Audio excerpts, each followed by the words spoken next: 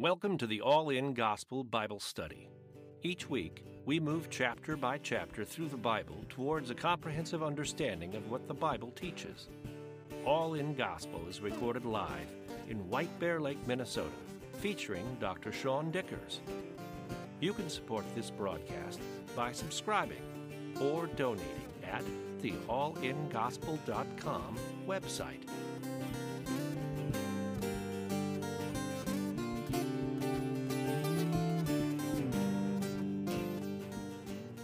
So Mark has been a whirlwind tour. We're in Mark chapter 3 today is where we'll pick up. Chapter 1, Mark went right from John the Baptist getting baptized to him going out into the wilderness, to him preaching, to him casting out demons and everything else and leprosy.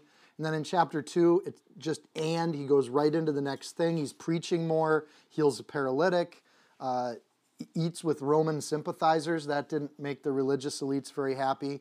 Neither did the not fasting part, neither did the eating on the Sabbath part. So it seems like from Mark's perspective, Jesus just keeps doing things that really aggravate the religious leaders of the day. And so we see this image of Jesus that looks a little different than Matthew.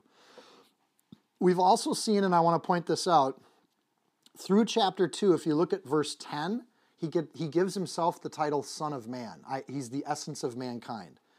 And then in verse 17 of chapter 2, he gives himself the title of physician.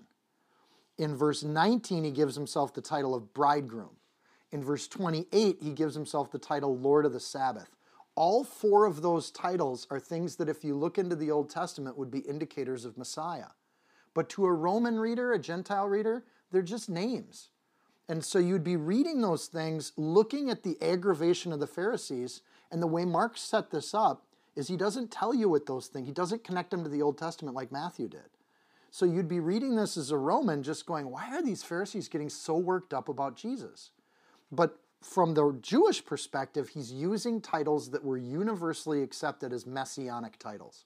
He's calling himself God when he does this. So it's interesting how Mark sets that up. He claims authority, dominion, and the power of God himself as God created the Sabbath. When Jesus calls himself Lord of the Sabbath, he's calling himself God. So this gets the religious elites completely worked up, which I think after the resurrection would have been one of the questions of the Roman sympathizers.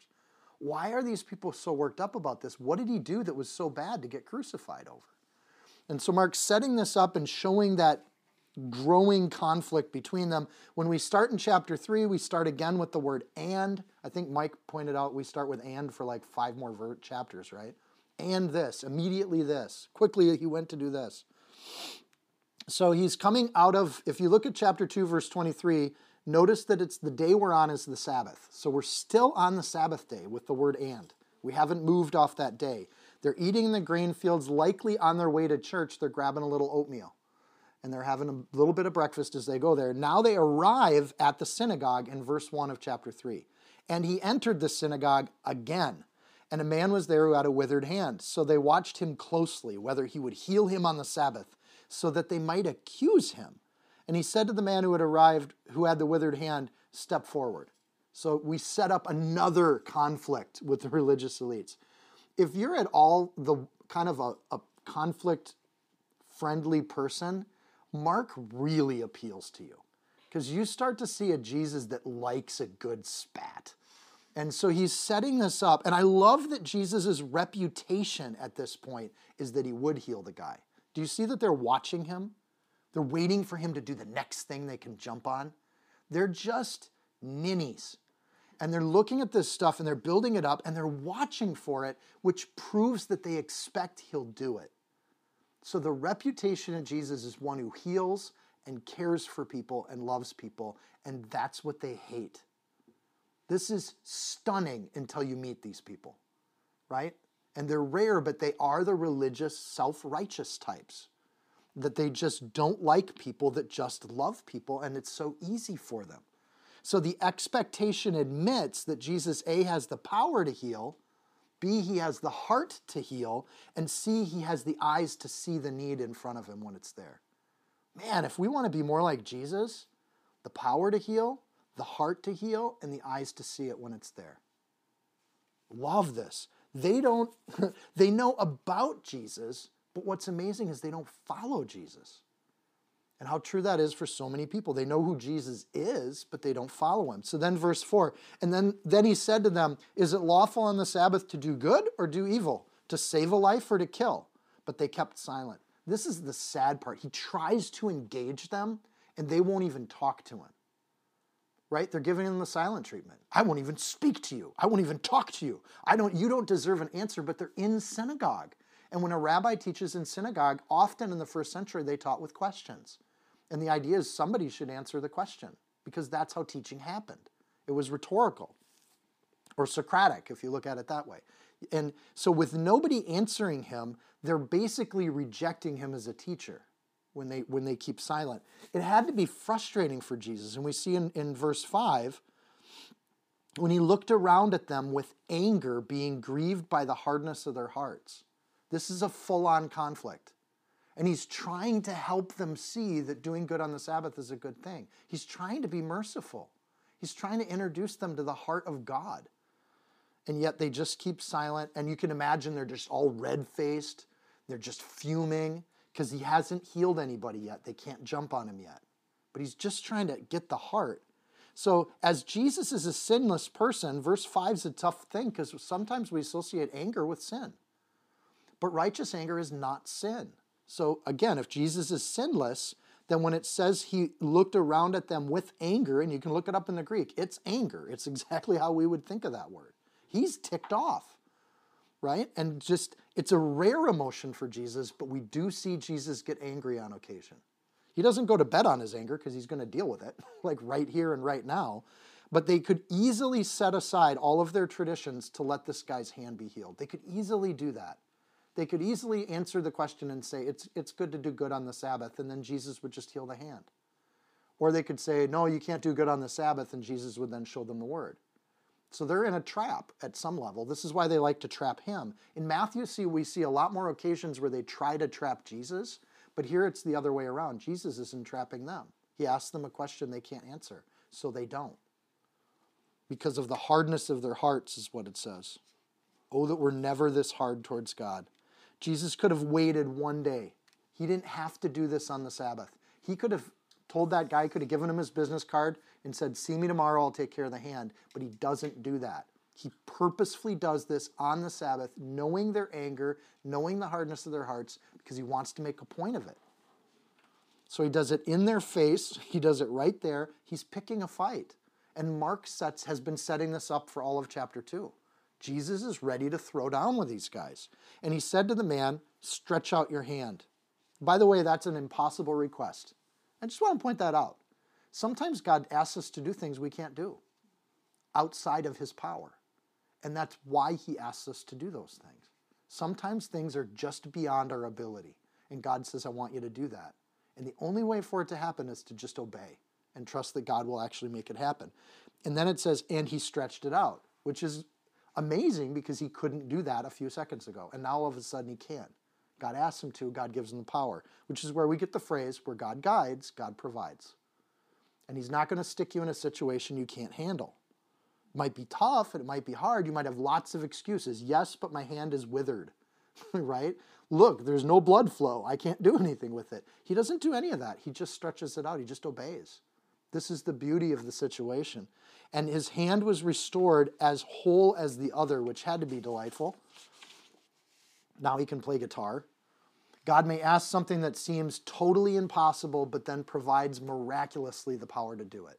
He can heal a marriage. He can fix a relationship. He can repair your heart. He can take those things that make you anxious and make them evaporate like smoke, and he can do it in a second. God says to do something, and he just does it. We put in the effort, but God does all the work. And I think that it's like back when we were in the Old Testament, in Joshua 3, chapter 3, verse 15, the priests that were bearing the ark come down to the Jordan River, and the feet of the priests that bore the ark were dipped in the brim of the water because the Jordan overflowed all the banks at this time. And the waters came down from above, and they stood and rose up in a heap very far from the city of Adam. God often asks us to put our feet in the water before anything happens. and it seems ridiculous because the river's overflowing, everything in front of us looks impossible, the hand is withered, and then God says, I just want you to take that ark and go step in the water. Just do what I'm telling you to do. One day at a time, one step at a time, one piece at a time, and that's when, consistently in the Bible, that's when we get to see the miracles of God. We just do the next thing, and it's not huge, and it's not amazing, and we haven't made super big plans for it. We're just obedient in doing it. I don't think the guy with the withered hand had a plan that day to get his hand restored, right? I don't think he walked in going, okay, where do I sit so Jesus can see me? Like, they were waiting to see it. Maybe the Pharisees had a plan and they put him front and center knowing that Jesus would see it. But the guy with a withered hand is happy to have his hand healed. Often the miracles of God are from a broken person that needs God to heal them, and then the miracles, God gets the glory for them. And I think we see that again and again. God took a broken Israel and showed them his glory. He takes broken people and shows them his glory so that when we're healed, we can give him the credit for it. Verse 6, then the Pharisees went out and immediately plotted with the Herodians against him, how they might destroy him. The guy gets his hand healed, and their hatred goes so deep they do something totally irrational, and they buddy up with the Herodians. If you don't know what Herodian is, the governor of the area was Herod. Not the same Herod as Jesus' birth. It's a different Herod. It's almost a title. A family line of Edomites, which goes back to the Old Testament. That's a whole other thing. But the Herodians are siding with Herod, the Roman governor, and the Pharisees are the religious elite and the leaders. These people hate each other, but they unite around one thing. We got to get rid of this Jesus guy. He's too wild. He's too free. He breaks all of our special rules. He's going to be a problem for everybody because it's just chaos coming. And they go after him. And they side with the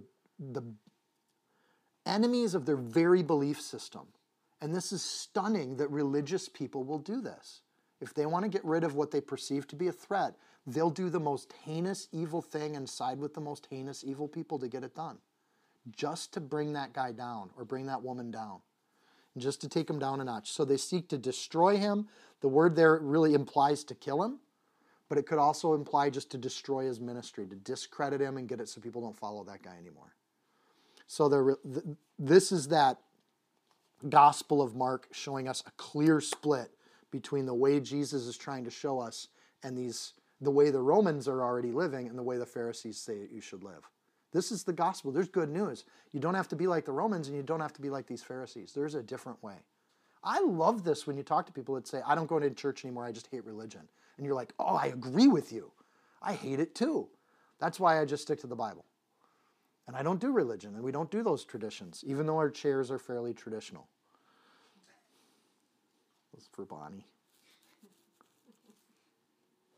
The hostility of the religious elite, I want you to pay attention to this because for some people that might get into this situation, causes Jesus to leave the synagogue.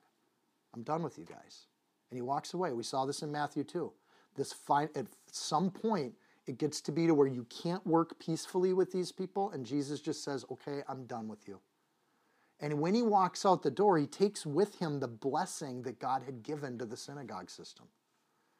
It's like what he tells his disciples. When you leave a place, if they are a blessing, you bless their home, you pray a blessing upon them. But if they're not welcoming to you, you shake the dust off your feet. You take nothing with you. You can have it all. And you even leave the dust behind because it's not worth taking. And it's so tragic and so devastating because it seems so unjust. But the reality is Jesus doesn't need the synagogue. The synagogue needs the Spirit of God. And what the world doesn't understand is that that's a God to us direction. It's not an us to God direction. It doesn't go that way. So when you're in these kinds of situations or you run into the folks like this, sometimes Jesus tries to talk with them, but there's a point where they put up this wall of silence. There's no talking to them anymore. There's no budging their stubborn, hard hearts. And Jesus just packs it up and says, okay, I'm done with you. See you later. And it gets better from that point. Like, suddenly the ministry begins at that point. This is the start of it all, because I think God wants to demonstrate very clearly whose side he's on. So then you get to 7. Notice the word starts with but. There's this giant conflict, and they're trying to destroy him, but Jesus withdrew with his disciples. You'd think that would be the word and. Mark likes the word and. But they use the word but. Him leaving the Pharisee thing is a but. It's another direction. It's a turning point in the ministry for Jesus. But Jesus withdrew with his disciples to the sea. It's still Sabbath, and they're going to go do the church of the open sky. They don't need the building to do church. A great multitude from Galilee followed him, and from Judea and Jerusalem and Idumea and beyond the Jordan, and those from the Tyre and Sidon, a great multitude, when they heard how many things he was doing, they came to him. You see what Mark's doing there? They left the synagogues. So you got these self-righteous jerks in the synagogue. I'm being blunt because I think they are. And then Jesus takes off, and what they got left is just themselves looking at each other. All the people walked out of the synagogue and went and followed Jesus. Amen? Like, that's the direction it should go. We should be the exact same way. We're just going to follow Jesus. We don't need permission to do that. We don't need religious elites telling us that's okay. We don't need our friends or family to think that's cool. We're just going to follow Jesus. And we're going to watch Jesus do wonders at that point. Verses 7 and 8, it's another reference to the very public nature of Jesus' ministry. We're seeing this as a recurring theme for Mark. Jesus did everything publicly. Everyone could see it. He didn't just preach to the Jews. He preached to the Gentiles too. And what Mark's doing there in verse 7 and 8, he's telling that virtually in north, south, east, west, they came from every direction to hear him, including the Romans. And Jesus welcomed that. John the Baptist in 1:5 and 1:28, the fame spread, Mark says. 1:39, he says it was all throughout all of Galilee. 1:45, from every quarter. Chapter 2, verse 2, there was no room for anybody else. Chapter 2, verse 13, there was a multitude that was there. Chapter 2:15, many followed him. And now in these verses, we get a great multitude followed him. Hundreds, if not thousands of people are going out to hear Jesus. Why? Because the withered hand got healed. Because the leper got healed. Because people were getting saved. People were being blessed. And he taught and he healed people. And it happens over and over and over again. And at that point, the Pharisees and the Herodians, they can't compete with that. Because there's actual power over here and there's nothing going on over there. So it says beyond the Jordan. It's very clear that's outside of Jewish territory. Tyre and Sidon are historically Philistine towns. Right now they're Roman towns. The things he was doing is what brought them there. So they're there for the miracles, and the disciples are followers of what he's teaching. There's a difference between the two terms in the book of Mark. So the multitudes come because of what he does, but his followers come because of who he is. Ask that question to yourself. Are you hearing the word of God because you know what God can do? Or are you here because you love God? And you want to know more, you want to follow him and because of who he is. I think this, for me, was a huge growth point.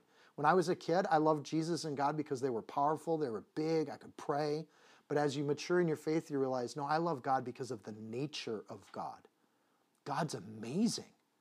And as a wee little being on planet Earth, I'm going to worship an almighty God because he deserves all my worship I can give. And for some reason, God wants our worship. And I just think that's amazing. So I'm going to give him everything that I've got.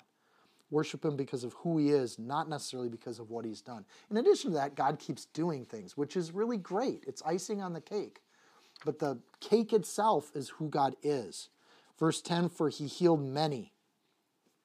Not just the Jews, but everyone. And again, Mark's just making this point here. It's all over the place. Verse 11, he just keeps going. And the unclean spirits, wherever they saw him, fell down before him and cried out, saying, you are the Son of God. But he sternly warned them that they should not make him known. Okay, you can walk away from self-righteous people. See ya, goodbye. But the spiritual battle continues after Jesus leaves the synagogue. And the spiritual battle follows you. Right? Do you get this? So now he's got demons trying to do this. What's wrong with calling him the Son of God? Why is that a problem? He is the Son of God, right? But there's he sternly warns them that they should not make him known. He's introduced himself as the Son of Man. He's the perfect human, right? And from a Roman perspective, he's the ideal Roman citizen. He's a servant. He works hard. He takes care of other people. He's responsible. But this idea of Son of God, to have the essence of God himself, is to deify him before Jesus wants to be deified. And so for Mark, we're going to see this keep coming up as a point. Jesus is trying to show humanity how humanity can live in a way that's right with God, Son of Man. The demons want people to see him as the Son of God, because then he's not showing us how we can live. He's better than us. Right? You ever notice, like, you'll find people and they'll be like, oh yeah, I was doing this and this, and you'll say, well, it's easy for you to say. You have these advantages, and I don't have those advantages. And it's a way we can dismiss ourselves from trying to ever even attempt to achieve something that other person achieved. But what if God comes in human form? It's really easy for us to say, well, of course Jesus beat temptation. He's God. And then it excuses us from ever having to fight that battle. And that's what the demons were trying to do, is to deify him before it was that time. Where Jesus just showing the teaching, the preaching. He wanted to be Messiah and be known as Messiah, the human Savior of the Jewish people. So Son of God here, having the essence of God, being the very incarnation of God, is something the demons recognize and they see. Notice that just like the Pharisees knew Jesus could heal and they expected him to heal, the demons know who Jesus is and they expect him to be that person. So this isn't praise that they're giving Jesus. It's that they're trying to affect Jesus' ministry by elevating him before he's asking to be elevated. So the demons speak a kind of truth, but they do it in a way that dismisses God's plan. And this is a really nuanced kind of thing. I just think this is fascinating. The next story is going to show how Jesus responds to this. And notice that at the beginning of verse 13 starts with the word and. These demons do this, and there's this response to it that Jesus has. And so in the same way that he responded to the Pharisees by just leaving the synagogue, see you later, we don't need to hang with you anymore, he's going to respond to these demonic people that he sternly reprimands. And he's going to act in a certain way. The way he acts, before I read these verses, he appoints disciples and he starts teaching disciples how to do what he's showing them to do. He goes right back to being the Son of Man and he acts that way. So to me, this is just fascinating how he responds to the spiritual attacks. He goes out and actually spends time in relationship with his brothers in the faith. Think about that. Because we can do that too. As Son of Man, he's demonstrating how to beat spiritual attacks. You're feeling down, you feel oppressed, you feel angry, you feel worried. Go fellowship and either be making disciples or be discipled by somebody else. Be in fellowship with people. Connect with folks. So again, this is his method for sharing the gospel. He disciples a few people rather than multitudes. And again, if Jesus disciples 12 people, why do we think we need to have thousands of people at something? Like, honestly, it's a really simple kind of concept. He's already moving through his gospel message. Again, the opening of Mark, this is the gospel. Gospel message so far. He's ticked off the religious leaders, check. He's gotten huge crowds, check. He's going to abandon them and go train these disciples. That's his next step in this good news. The good news is he doesn't care about the multitudes that are looking at what he does. He cares about the disciples that love him for who he is. And again, just praise the Lord. Verse 13, and he went up on the mountain and called to him those he himself wanted. He called his friends. I just want to hang out with these people. This is how Jesus behaves. And again, Mark gives us a truly unique perspective on Jesus. Jesus hung out with people he liked. Even Judas. You know, sometimes we like people and we know they've got their flaws. So he called to him those he himself wanted, and they came to him. And then he appointed 12 that he might be with him and that he might send them out to preach. He's going to disciple them and teach them how to do exactly what he's doing. The demons call him Son of God. And then he says, no. I'm going to hand this power off to the church. So he shows that. He does it in action. He pulls these disciples so that he can teach them how to do what he does. Because it's not about him. It's about a bride that he's trying to establish. So you get a sense of why what the demons were saying was so inappropriate, right? And I think sometimes we do this with people that teach the word a lot. We even do this today. We elevate, frankly, there's people that would elevate me for no good reason. Like I'm just teaching what the Bible says. But the goal of doing this is so that you can then teach what the Bible says. And you can show other people how to teach what the Bible says. That's the church. So we learn how to do it because we do it together. And frankly, you get a day off from your own Bible study. You get to have somebody else do your Bible study. So it's like a break. It's a day of rest. So verse 15, and to have the power to heal sicknesses, to cast out demons, everything we saw in chapter 2. He's training them to do all these things. I think this is exciting. Then it gets the list. This is the list of these 12. Simon, to whom he gave the name Peter. James, the son of Zebedee, and John, the brother of James, to whom he gave the name Boanerges, or something like that. That is, sons of thunder. Andrew, Philip, Bartholomew, Matthew, Thomas, James, the son of Alphaeus. Remember Matthew, we saw it was also the son of Alphaeus? So some people wonder if those two were brothers, but it doesn't actually say they were brothers. That might be because James and the rest of the family disowned Matthew when he became a tax collector, in which case they wouldn't call themselves brothers anymore. Well, that's interesting. Thaddeus, Simon the Canaanite, and Judas Iscariot, who also betrayed him, and they went into a house. Calls the 12. It says that they're appointed. So he went up in the mountain, called to those whom he wanted. They might be there, verse 14. Then he appointed the 12. What does it mean to appoint? And when we use the word appoint, it has something to do with like you get an appointment. You get assigned a position or a job.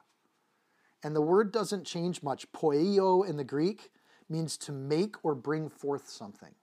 So he's calling these 12 men to make them into something that they weren't before, to appoint them, and to turn them into something. To construct a thing is the meaning of the root word. Jesus made disciples. That's the language we use in the Bible. He didn't recruit them. He didn't persuade them. He didn't convince them. He made them. That's a really interesting perspective as to how we think about discipleship and what it is. The same that Jesus commands in the Great Commission is the same language we see here. Jesus does it first, and then he asks us to do it.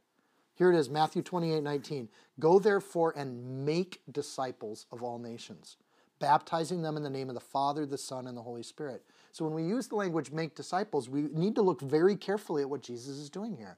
He went up on a mountain, found a place to meet for Bible study, and he called to those that he himself wanted to be, called his family together. And we're going to see as we go through this chapter, this is about family. I just think this is so theologically thick and wonderful. So he appoints them, he makes them so that they can preach and have the same power that he's had through chapter 1 and chapter 2. That's Mark. He's like, this is what Jesus came to do. And this is the gospel, Mark verse 1. This is the gospel. It's good news that Jesus is equipping us and setting us up to do exactly what he did on earth, Son of Man. And we're getting equipped to do those things, to be with him. Notice the language there in verse 14, that they might be with him. The purpose here isn't to just persuade somebody, hand them a Bible, and kick them in the butt, right? The point is to hang out, to be together. So Jesus is going to live with these men for 3 years through his ministry before the cross. Honestly, I can't think of a better, more merciful, more graceful God than one that incarnates and does this. That's the God I want to serve. So much more than Buddha or, the Allah. This is a God that wants to be with the people that love him. Living life together is how you learn. That's what appointed is. First job of a disciple then in the book of Mark is to be with Jesus. We can't do any ministry if we're not with Jesus. And we don't live that way. We don't spend time with Jesus. We can't learn from Jesus. Notice that to be with Jesus comes before preaching anything. If your relationship with Jesus is on the rocks, don't try to teach people. Take a break. Preacher's only as good as the time they spend with Jesus. And honestly, this word doesn't come alive unless the Holy Spirit makes it come alive. Otherwise, you just fall asleep when I talk, right? If anything's going on in your hearts, because the Holy Spirit's doing a work because you're reading the word thoughtfully and meditating on each line. Jesus lives it, and then he teaches it, that he might send them out to preach. Jesus is building the church here, right? This isn't just a Jesus movement. It's the church. It's something that's really key, and what he's sending them out is to be preachers. And what we're seeing right now is we have a church where preacher is like a job title. That's the preacher. But that's not how Jesus set up the church. The church was set up so that all of us are preaching or speaking the word of God to the people in our lives. We're all doing it. And I think a healthy church has different people leading different Bible studies, and that we're practicing it together. We talk about it over lunch. We play with ideas so that we understand them, spending time with the fellowship of the saints, spending time with God in our day-to-day life, to preach, to be with Jesus, to preach, to have the power to heal, and to cast out demons. These are progressive. Like, at some level, like if you're in a church, you should be looking and seeing that people do get healed. And this is tough for people. Well, healing happened with Jesus because he was establishing the church. No, for 2,000 years, people have gotten healed in the church. In fact, I forgot to print this off because I just saw it this morning, but I'm going to see if I can pull it up super quick. They just got done with these studies on young people, ages 15 to 20. And what they're finding out is that we have a generation of young people that don't go to church. Dr. Josh Packard is the executive director of the Springtide Institute. From 13 to 25-year-olds, they found out, and this is now data and proven, religion is good for you. Faith and spirituality are good. They did massive surveys, and they found out that if you're a person who believes in some kind of higher power and you have a connection with that higher power, frankly, the connection part kind of narrows it down to Christianity for me, you're generally flourishing more than your peers. Those who pray tend to flourish in all areas, including mental health, wellness, and stability. Well, that's amazing. They had to do research to find that out. But we're starting to see that that's what Jesus is doing. Be with Jesus, learn to preach, learn to do these things, and healing should be happening too, and casting out demons. Sometimes we think this is big and elaborate because Hollywood loves to do this, like a massive thing with special effects and vomit throwing all over the place and whatnot. To cast out an unclean spirit is to simply get those spirits out of your own life first, but recognize them and call them out when you see them. The hard-heartedness of the Pharisees is a spiritual state that they're in that Jesus addresses by walking away from them and not giving them any more authority. So I think sometimes we over-glorify what that looks like, but the idea is, boy, somebody comes in and they got a hard heart, an unclean spirit, nastiness, even demon presence. All of that's got to go because we're not here to live like that. We're here to embrace the power of God and live that way. So those that are close to Jesus are then sent by Jesus to do the things that Jesus empowers. Stretch out your hand. He's not going to ask you to do things that he's not going to empower you to do. The job of a disciple then is to be with Jesus, to preach it, to heal people, and to get rid of unclean spirits, to fight a spiritual battle. We are warriors and we are in an army and we fight those battles together. And that not only means going out into the world and doing it, but amongst ourselves, helping each other with our wellness and spiritual health, to encourage each other, to be with each other. I had a friend who texted me this week and said he was feeling lonely. And it broke my heart because I'm up hunting with Grant in the north, which is good. I wanted to spend time with my son. But that's the sort of thing where, man, if I was in town, I'd be like, where are you at? Let's hang out. And I just missed the opportunity this week. And I think, oh, Lord, help me catch the next time. Because I want to be there for my friend. And that's casting out unclean spirits. It's taking care of each other. It's worrying about each other. Not in an unhealthy way, but in a godly way. So we pray for things. We expect God to heal. We expect God to resolve situations. And those situations can be tough and they can last for years. 12 people are called. 12 people are made. And I don't think we can... Mark is a conflict kind of gospel. If you look at 16 and 17, he's calling fishermen that have nicknames. Peter the Rock, James and John, the sons of thunder. This is, I think, for the Roman reader, interesting because he translates Boanerges. I don't know how to pronounce that, I'm sorry. Which is an Aramaic word. So when he translates that into sons of thunder, he's writing to an audience that's not Jewish. And that's why we say he's writing to a Roman audience. He's translating Aramaic where most Jews would know Aramaic. So he translates that word. He tells us the nicknames. I don't know about you, but if you've got a nickname for somebody, it's probably because you've spent some time with that person. Nicknames are generally affectionate. They're things that happen when you love someone and you care about somebody and you give them a nickname. Right? So the fact that Jesus assigns nicknames to his people tells us a lot about how they lived together, that they were in relationship with each other. They knew each other. Mark goes on in verse 20. Matthew lists Peter and Andrew together because Matthew lists the brothers. Notice that Mark doesn't do that. He lists the closest three to Jesus, Peter, James, and John. He lists the people that were most intimate with Jesus because I think that's kind of the point of this passage. The demons call him the Son of God. He's above us. He's so far beyond all of us. And he goes off and he's like, no, these are 12 guys. I'm going to train them in because any human can do what I'm doing right now. I'm the Son of Man. And I'm showing humanity how to live. Then he gets to these other kinds of things.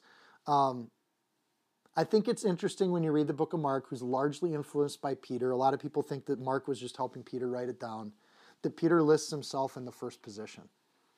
I think that's the kind of Jesus I know. And I joke about this. You guys know I do. I'm God's favorite. And I think that's a super healthy, mature disposition. And I wish for all of you to feel the same way, that you live your life in such a way that you know you're God's favorite. And we have a big enough God. It's like having a great grandfather, and we all feel like we're the favorite grandchildren because that's the kind of grandfather we have. But we have that kind of a God too, that we can all go through life and feel like, man, God just is always there for me. He's always providing for me. Every day, I have what I need. And we all feel like we're specially loved by God. And I think Peter, when he puts his own name first, it's because he's thinking, I'm the closest to Jesus of all of them. When we read the book of John, we'll get a very different perspective. John does the same thing. He thinks he's the closest one. He's the one that Jesus loved, remember, when you read John? And he points it out. Because they probably sat and argued. In the same way they get nicknames, they have these little ongoing arguments, like who did Jesus love more? Did he love me more or you more? And then it shows up in their writing, which I think is super intimate, personal, that affectionate thing. Yeah. Who's the favorite? Maybe Grant and Katie argue about that. Who's the favorite? Who does Dad love the most? But we should all feel that way about God. And we should have that answer. Oh, God loves me the most. Just watch how he blesses my life. And it's kind of fun, even through trials, even through tough things. He gives Judas Iscariot. Iscariot means from Cariot, which would be like saying Judas the city guy to the Galileans. Like he's the guy that, probably had a little bit nicer robes. He's an urban dweller. He says Matthew, and then he also lists Simon the Canaanite. That's another way to say he's a zealot. That's not like to be from Canaan. There's only one A, not two. But the Canaanite hills were where the zealots would train. They were a group of people that were secretly trying to overthrow the Roman Empire. So you got a tax collector and a zealot on the same team. This isn't good team picking, but Jesus does it because it's about relationship. Puts all these people together. By having Peter and Andrew and James and John as fishermen on the same lake, they would have been competing with each other for fish. I think that's pretty interesting too. So you've got people these natural enemies that are gathered together. So if the Pharisees can side up with the Herodians, well, Jesus can play that game too. We can bring people from all walks of life under the umbrella of the church. What a great thing. Judas is the only one from the south of Israel, right? So most of them are from this Galilean area. So Judas being brought in, it's interesting, Mark doesn't really tell us how we got there or why we got there. He just notes that he's the one that portrays Jesus. And he puts him last on the list, which means he's the one that knew Jesus the least on Mark's list. So you got this response to the demons, which is to build a church. I just think that's so great. The way Mark said, and he moves so fast through it, but you can see what Peter's doing here, right? And so Jesus is like, you want to beat back the kingdom of hell? Let's build a church made of all people from all walks of life that naturally, in an earthly sense, probably don't get along with each other, but under Jesus, they get along great. Verse 20, then the multitudes came together again. Oh, they found him. So that they could not so much as eat bread. Mark points out the problem with crowds. They press. There's too many of them. They're demanding. They don't even allow room for them to eat. Ever been so busy you didn't get a chance to eat? So that's the problem with these crowds. Verse 21, but when his own people heard about this, they went out to lay hold of him, for they said he's out of his mind. When it says his own people, they're referring to Jesus' family here. It's fascinating.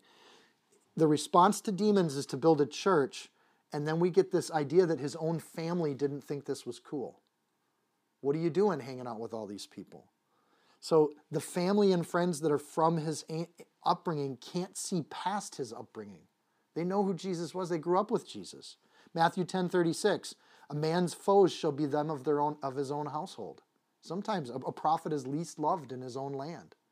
Sometimes the people we grew up with don't see us for what God's made us into. They see us for who we were 10 years ago. John 7:5, neither did his brethren believe in him. It's really clear in all of the Gospels, Jesus' immediate family did not believe he was the Messiah until after the resurrection. There's no indication that they were. So this flies in the face of Roman Catholics, right? That venerated Mary, but they didn't necessarily believe he was the Messiah according to Mark in the Gospel. So Mary didn't travel with Jesus on the road. Like, that didn't happen. This is the interaction that's biblical. They thought he was out of his mind.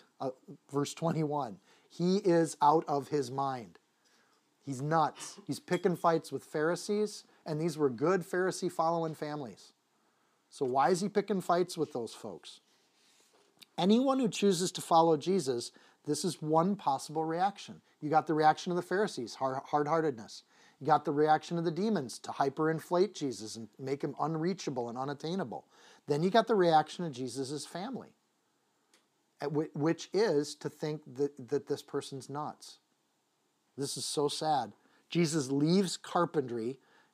This is why he might be considered nuts. He left a perfectly good job. Carpenters were middle class, still are.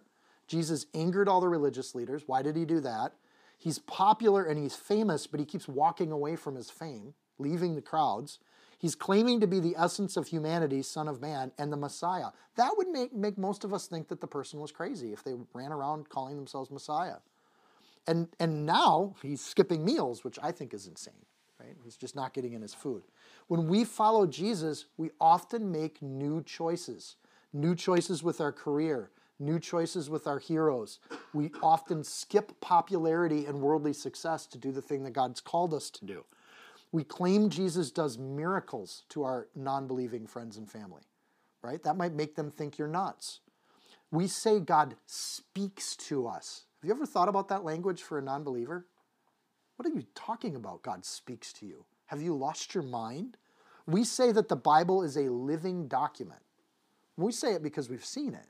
We believe it because we see how it works. For some weird reason, we study the Bible and our life improves, right? So we say the Bible's alive and well and sharper than any two-edged sword, and people pick up the book and say, this is not a sword, it's a book.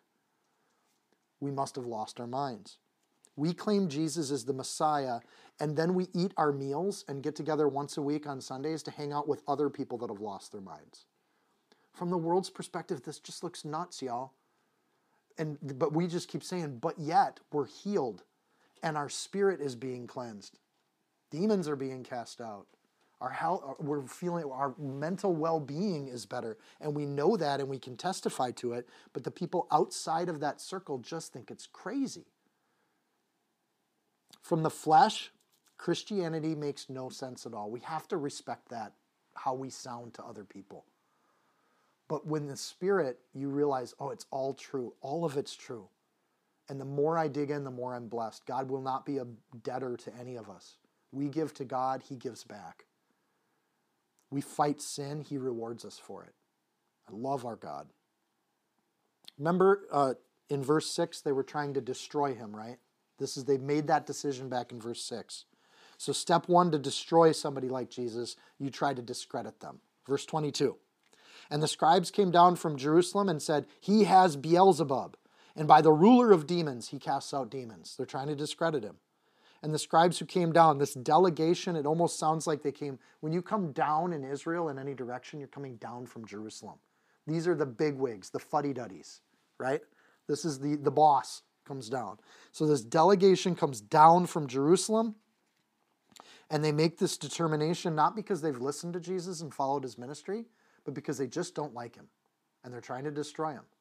So they come down, they say he has Beelzebub. This is an interesting accusation.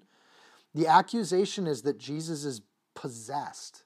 So again, it's not like Hollywood makes possession out to be. They have a very different understanding of possession. Possession is simply, it's a disposition they have, because Jesus doesn't have foam coming from his mouth. But yet they make an accusation of demon possession, which is what he's doing and saying is influenced by the enemy. that Satan himself has taken Jesus. Beelzebub is like saying you're not the Messiah, you're simply possessed by a powerful demon. They don't deny his power. They don't deny that he casts out demons. They just think it's a giant scam, which is so fascinating. Why wouldn't you just join him in joy and happiness? Why wouldn't you go feast with the tax collectors where there's something amazing happening? This guy's withered hand gets healed. Why wouldn't you just go follow him and hear what he has to say? But no, they simply make an accusation. This is another common response to following Jesus, to twist it and say what you're doing is actually bad for you. And so this is a really interesting thing. I think we see a lot of this today in our world today. We just use a little bit different language. So we cast out a lot of our own demons. We stop hanging around with filth. The worst part about being a Christian is all that stuff that used to be so awesome, you just feel is disgusting now. Like you don't want to have anything to do with it. So suddenly you're changing in such a way that people are like, why don't you like to come party with me anymore? Why don't you enjoy this music anymore? Why don't you watch these shows with me anymore? And the answer is because God's doing a new thing in me and there's a Holy Spirit in me and I just feel guilty as sin every time I do that stuff. So I just don't want to do it anymore. That makes sense. But for the outsider that hasn't found that new life in Christ, it looks like you're leaving the things that they think are good for them. This is a really interesting thing.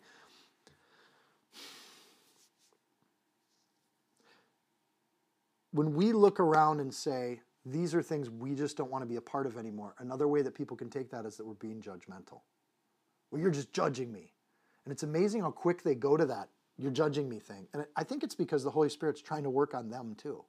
And you can remind them, no, actually I didn't say anything about you. I was talking about me. And do I have a right to not be part of those things if I don't want to be? Like, is that such a bad thing that I don't want to do that? And the weird thing is a lot of those things that they think are so great. Let's take, for instance, drinking, right? Drinking destroys people's lives. So why is it such a bad thing that I don't want to do that thing anymore that often will destroy people's lives, right? And I know some of you still have, like alcohol is a weird conversation topic. I'm talking about drinking to get drunk and then waking up the next day and you can't think straight, right? Why was that such a bad thing to quit? You know, yet you see this all the time. You'll even see it in the popular media. I don't trust somebody that doesn't party. You're like, why would you not? Why? That makes no sense at all. So in the same way that looks nuts to us, the Christian lifestyle can look nuts from the other end. And again, this isn't to like sympathize with the scribes here, right? They're accusing Jesus of being Satan himself. That's what you call blasphemy when you call God something that he's not. So he called them to himself, and he said to them, and he said to them in parables, "How can Satan cast out Satan? How does that work?" And again, he's engaging with that attack or that unbelief to the degree to which they'll engage with him back. If a kingdom's divided against itself, that kingdom can't stand. If a house is divided against itself, that house can't stand. And if Satan has risen up against himself and is divided, he can't stand, but has to end. So no one can enter into a strong man's house and plunder his goods unless he first binds the strong man, and then he'll plunder his house. That implies that Jesus' intention is to plunder somebody's house. Isn't that an interesting way to phrase that? Jesus came to this earth to take territory that had been stolen away from God's sovereignty. What Satan did. And by healing people and changing people and preaching the good news of the gospel, he's actually taking territory with every heart that changes. So Jesus is like, I'm here to bring the gospel, Mark verse 1, right? And in order to do that, I'm going to bind the demons that are getting in the way of that. I'm going to challenge those things and cast them out and get them the heck out of these people. So they accuse him of having a demon. The demon they accuse him of is Beelzebul. That's an interesting thing. At Ekron, they actually worship a god called the Godfly, or the Lord of the Flies. That's where we get the name of the book. So Beelzebul, and the way it's spelled in Mark, is not the way that the Ekronites spell it. They call it Baal-zebub, a descendant of Baal, the king of the Baals. So Baal-zebub, when you change it to Zebul, it means dung or flies. So this is the way the Jewish people did it. We've had this discussion before. It's a play on words. It's shifting the meaning of something by slightly mispronouncing it.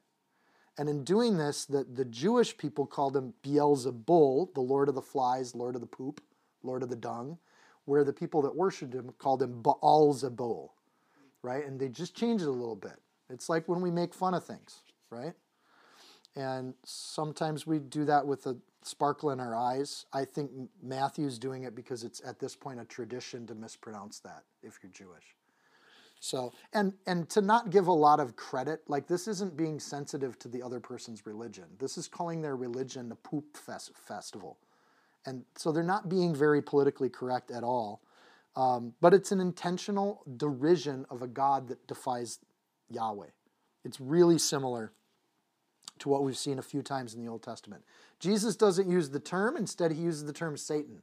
So Jesus doesn't lower himself to use that language, right? He just says Satan, because that's what's going on. Adversary is the Hebrew word for that. He's the head adversary.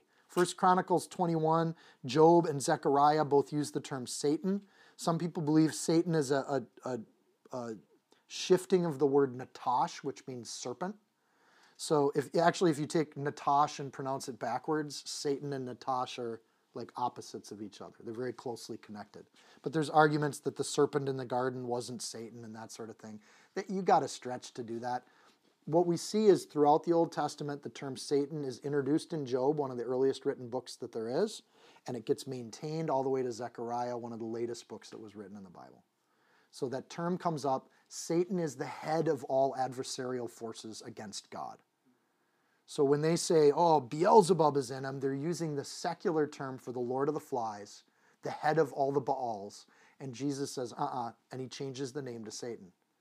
Can Satan cast out Satan? So it's not that there's a real Baal there. These are all demonic forces that are less than God at a very basic level. So Jesus uses the term Satan. By this time, Satan has become a character in Jewish tradition.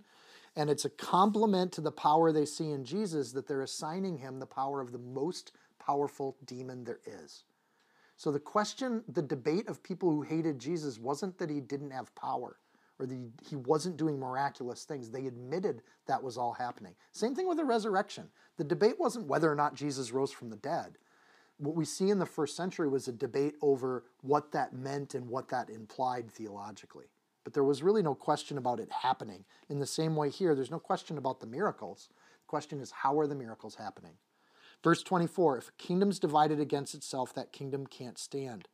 This is the same response we should have when people accuse us of things that aren't true. How can that be? And I think sometimes this is where we use the term witness. Our witness is what's going on in our life. We simply tell our own story, yet this is what's happening. And this is how it's there. Bad kingdoms don't do good things. If what I'm doing is so bad for me, why are there such good results? And why can't you just be happy for those good results? And remember, in part, this is his family that's part of at question and not believing him.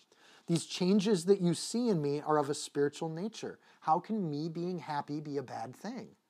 Isn't me being happy a good thing? And why? Well, so you get that thing. Well, why don't you want to do this and why don't you want to do that?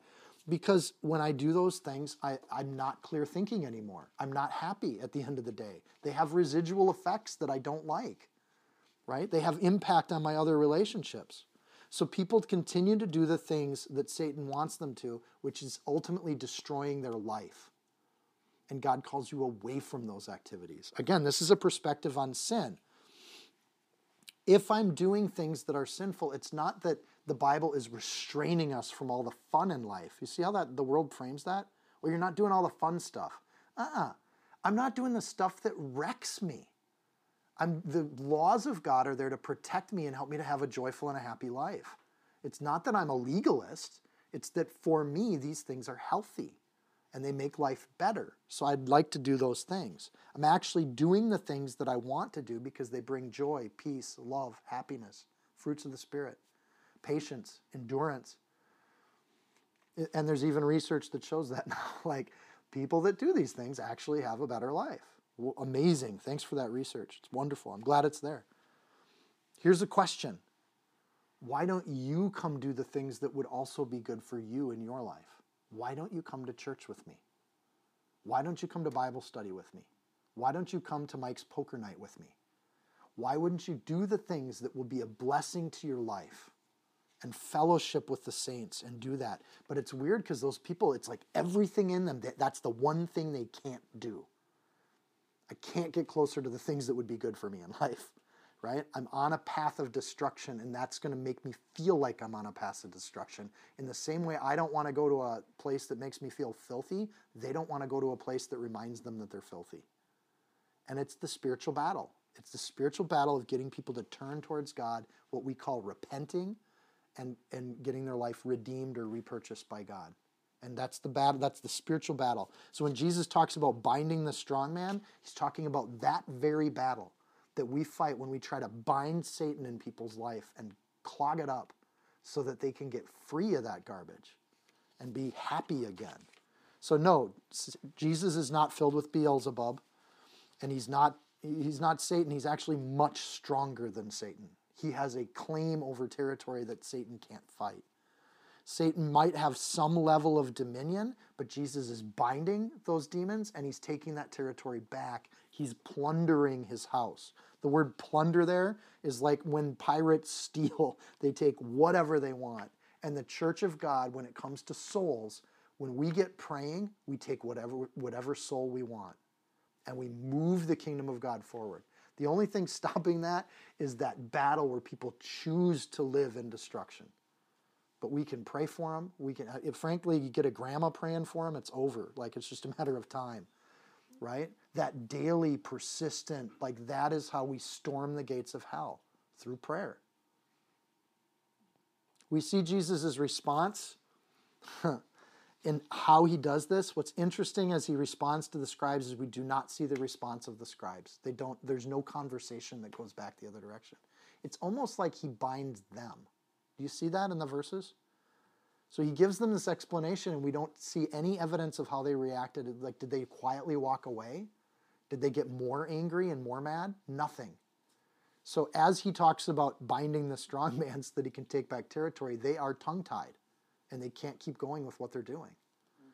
So we do see him crucified, and we can assume that there were many people taken in by this because the mobs turned against Jesus. So the lie has impact on those people that are not following Jesus because of who he is. They just want to see more miracles, and when the miracles stop, they're happy to crucify him later on. So this lie of the scribes does take root in some people's hearts, and that's just sad. It's tragic. God does give us free will, so we can't force people to seek their own healing. So before this good thing that Jesus is doing takes root, the enemy comes in with this Beelzebub thing, and they snatch away those seeds that Jesus is planting. The seeds land on ground, and the enemy comes in and just snatches it away.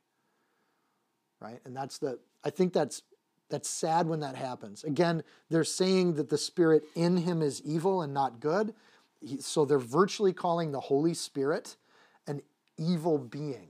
Right? That's the unpardonable sin. So people really struggle with this next part, because this is what we call the unpardonable sin. The one thing you can do that can't be forgiven. So let's dig into that. Verse 28. Jesus says, "Assuredly I say to you, all sins will be forgiven the sons of men, and whatever blasphemies they may utter. But he who blasphemes against the Holy Spirit never has forgiveness, but is subject to eternal condemnation because they said he has an unclean spirit." Notice the switching between Beelzebub, Satan, unclean spirit, demon. It's all synonymous for them. This is in essence denying the Spirit of God in Jesus Christ. So here's the problem with that. Even the blackest of sinners recognize Jesus as good. They'll even get a tattoo sometimes, right? So even people that know, I'm on my way, I'm going to burn in hell, the things I've done, I'm not good. But Jesus is good. I know Jesus is good. They're just not repenting. But they at least acknowledge that he's good. When you actually call Jesus evil, which we're starting to see in our public discourse, that's a whole new level. Because it's the one thing that gives forgiveness that you're rejecting and calling bad. So that's a pretty hard path to get to heaven if you don't go through Jesus. At least it's impossible. So it's not that it's an unforgivable, it's that you can't be forgiven when you're in a state of calling Jesus evil. That doesn't work. So there is this idea that the unpardonable sin is never an accident.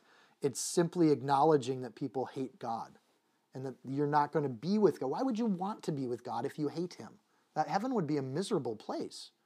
So you can't get to heaven when you hate the things of God. And there's no desire to be there. So it says, and I want to be really careful with the language here. It says, but is subject to eternal condemnation. So because this attitude is something that makes you subject to eternal condemnation, it doesn't necessarily mean you will be eternally condemned. In other words, people take out of this verse and say, that's the unpardonable sin. Well, it's an unpardonable sin if you die and maintain that belief. You can't go to heaven, of course.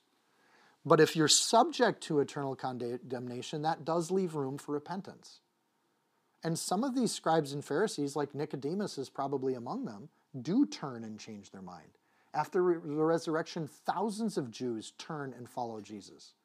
So the idea that God can't forgive is a weird condition that we put on God here, but he's not going to force somebody to go to heaven when they hate him. And that seems like a good God to me, not a bad God that's powerless to forgive things. So to be subject to eternal condemnation. So they accuse Jesus, and he responds to the lie of Beelzebub with a deep and true thing. And that is, you guys are, and again, it's the scribes, it's the religious leaders accusing Jesus of being evil. And he's like, you guys are in trouble. You guys are subject to eternal condemnation with that attitude that you have right now. Look at what you're doing. Take a good, careful look at it. Also, imagine they want to destroy Jesus before. Now they really want to destroy Jesus. He just told them they were going to burn in hell. That's not making buddies with the scribes, right? You guys are on your way to hell. And again, that message is tough. We live in a culture that, even a church culture, that really hesitates to say things like what Jesus just said. What you're doing right now is unforgivable. And there's no forgiveness when you blaspheme the Holy Spirit and call God less than who he is. So good luck getting to heaven, you guys. And that kind of language in the church today is just almost unheard of. Like, you guys are, but yet it is something that does convince people to change their mind and repent sometimes. You are on a path of destruction. Notice that this is all on the Sabbath. The crowds are all around Jesus. They just left the synagogue. So these people had to go out to find Jesus to make this accusation. They're now chasing him. And I think that's one of the things that's super sad. They could have just stayed in the synagogue by themselves and had their little, love fest with each other and had their own little belief systems that they wanted. But they go following Jesus and chasing him down. If they would have just followed Jesus spiritually, they would have been in a lot better shape. But there's nobody left in the church, so that's why they're out doing it. They're trying to get people back in their churches. Well, come on back. So 3 methods to stop this verse 6, this holy work of Jesus so far. Verse 21, they said he's crazy.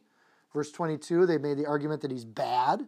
Verse 31, they tried to do an intervention and lure people away from his ministry. Stop doing what you're doing. Who is this guy and who does he think he is? Right? So now we know what the enemy does and we can move on.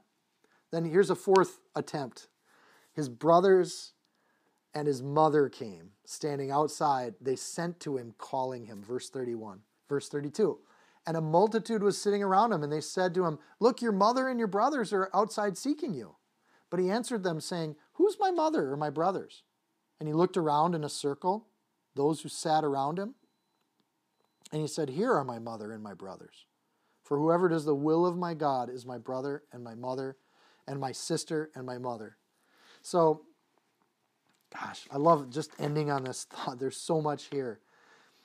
They came and were calling him. Remember in verse 21, they thought he was nuts. Like, we have to keep the context for Mark because he's moving so fast through this. His family, who thinks he's nuts, is now coming up. They wanted to lay hold of him and just physically haul him out of there. Now they're coming up calling to him. Hey, what are you doing over there? And I honestly, I think the Bible has this in here for our learning and instruction. When we say there are things that belong to God, we are intrinsically saying those are things that no longer belong to my biological family. I'm going to take this thing and make it consecrated unto the Lord, and that is something that has precedence even over my family. A lot of families that struggle with that message. That's a tough message. So, and we try to keep those things in balance. Of course, we still love our family. Jesus loved his mother. He made sure John was there to take care of her. Jesus loved his brothers and his sisters. This isn't about love. This is about the ministry of Jesus and these different attacks in chapter 3 that are coming at that ministry of Jesus, trying to get him away from it or trying to discredit him. So in this fourth thing, it's I think this is the toughest one because it's the people that he loves trying to call him away from the ministry. He's there on a Sabbath teaching the multitudes, preaching, and they're interrupting the teaching to get him to come do something else. Why don't you come back with us and come to synagogue? So Jesus responds to this with a question, who's my mother?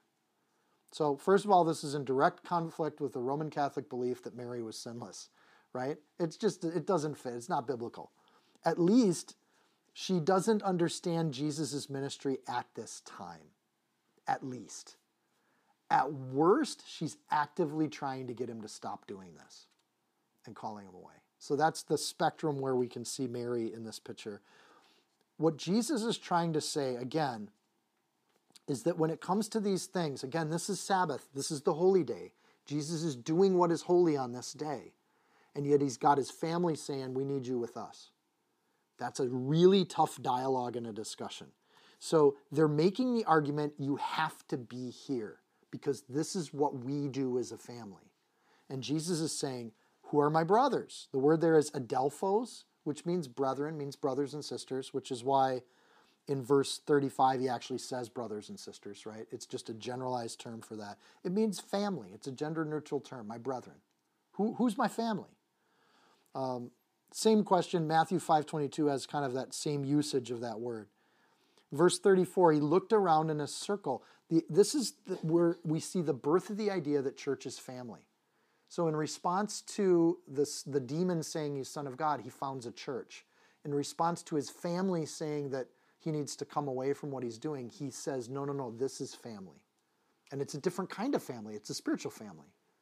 And so this is where we start to use that language. This is why we say, hey, brother, hey, sister. And we use this weird language that makes outsiders think that we're nuts. But we get the language from the scriptures. And he looks around in a circle and he says, this is my family. This is Sabbath. And I'm going to be with the people that do the will of my Father. I'm going to be with my Jesus friends, my God people, and I'm going to hang out with them. So that synagogue building that he left, he's now on a mountain, or these people have come to find him. The synagogue is wherever the family is. This is why we say that church isn't about a building. Church is wherever we meet together as a family. They call him into a human tradition with obligations, and Jesus calls them to a spiritual tradition that also has obligations. Now the two obligations are in conflict with one another. This is so sad. Unless they just came to synagogue with Jesus. And that does happen eventually. James becomes one of the leaders of the church.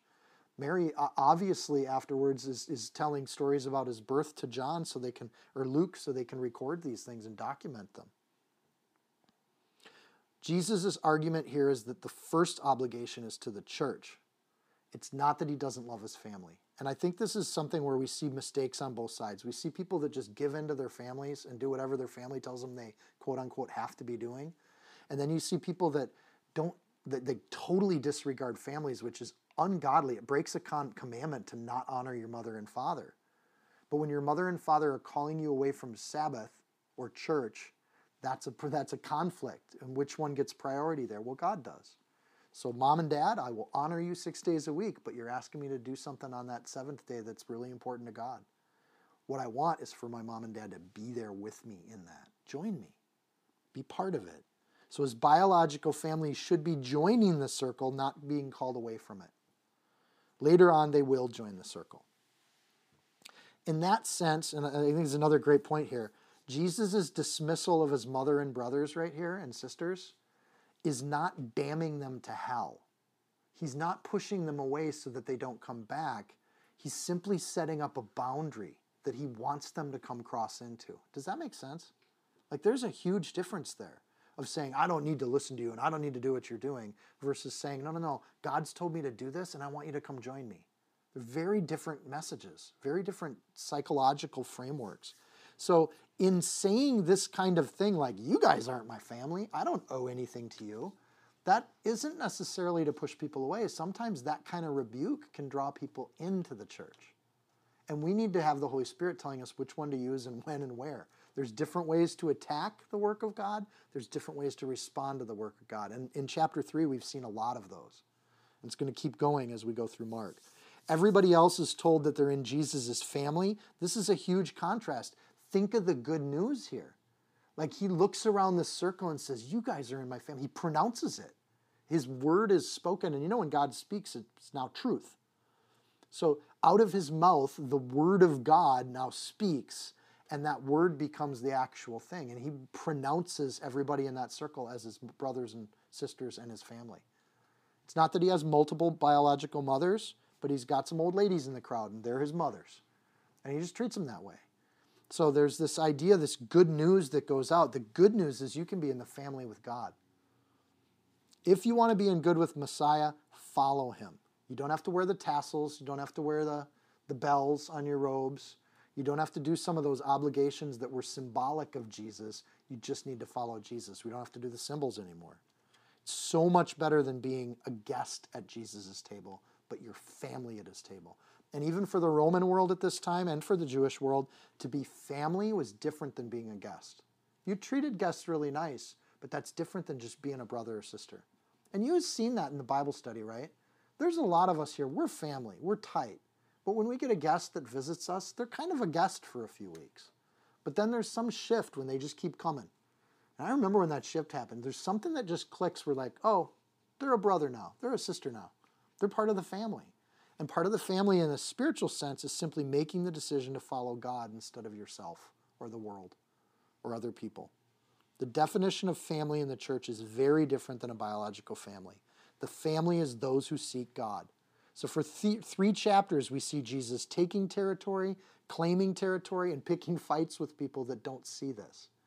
But the picking of the fights isn't to push them away for good. I think he's actually just trying to delineate truth from lies so people can get past the lies and come into a true relationship with God.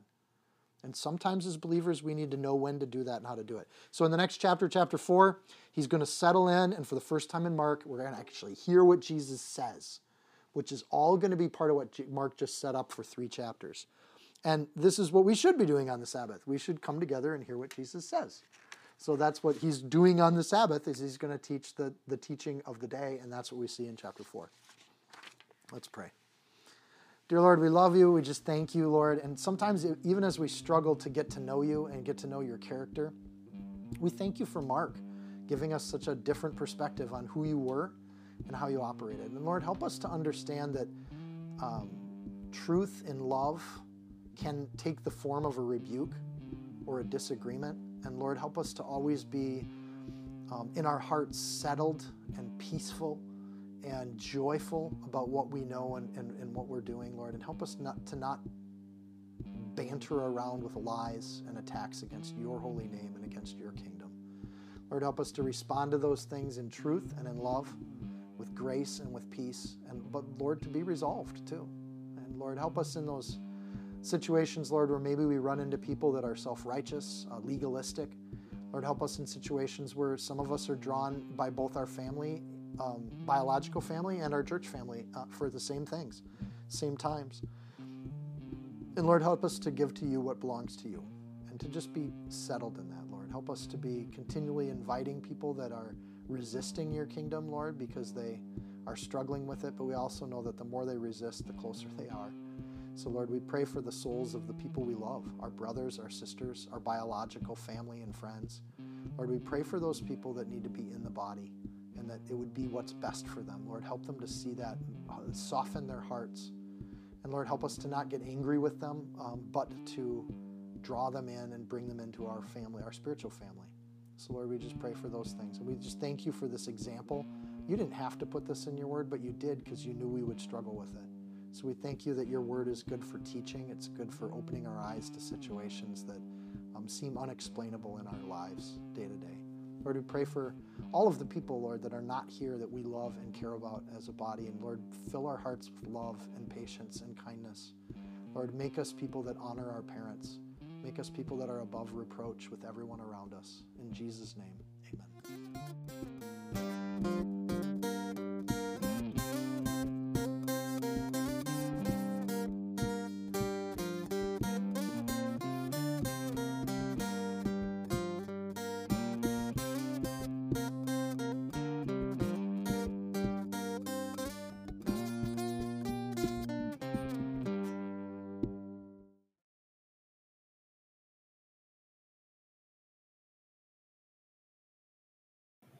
If you found this teaching helpful, insightful, you can support this podcast by sharing it with a friend.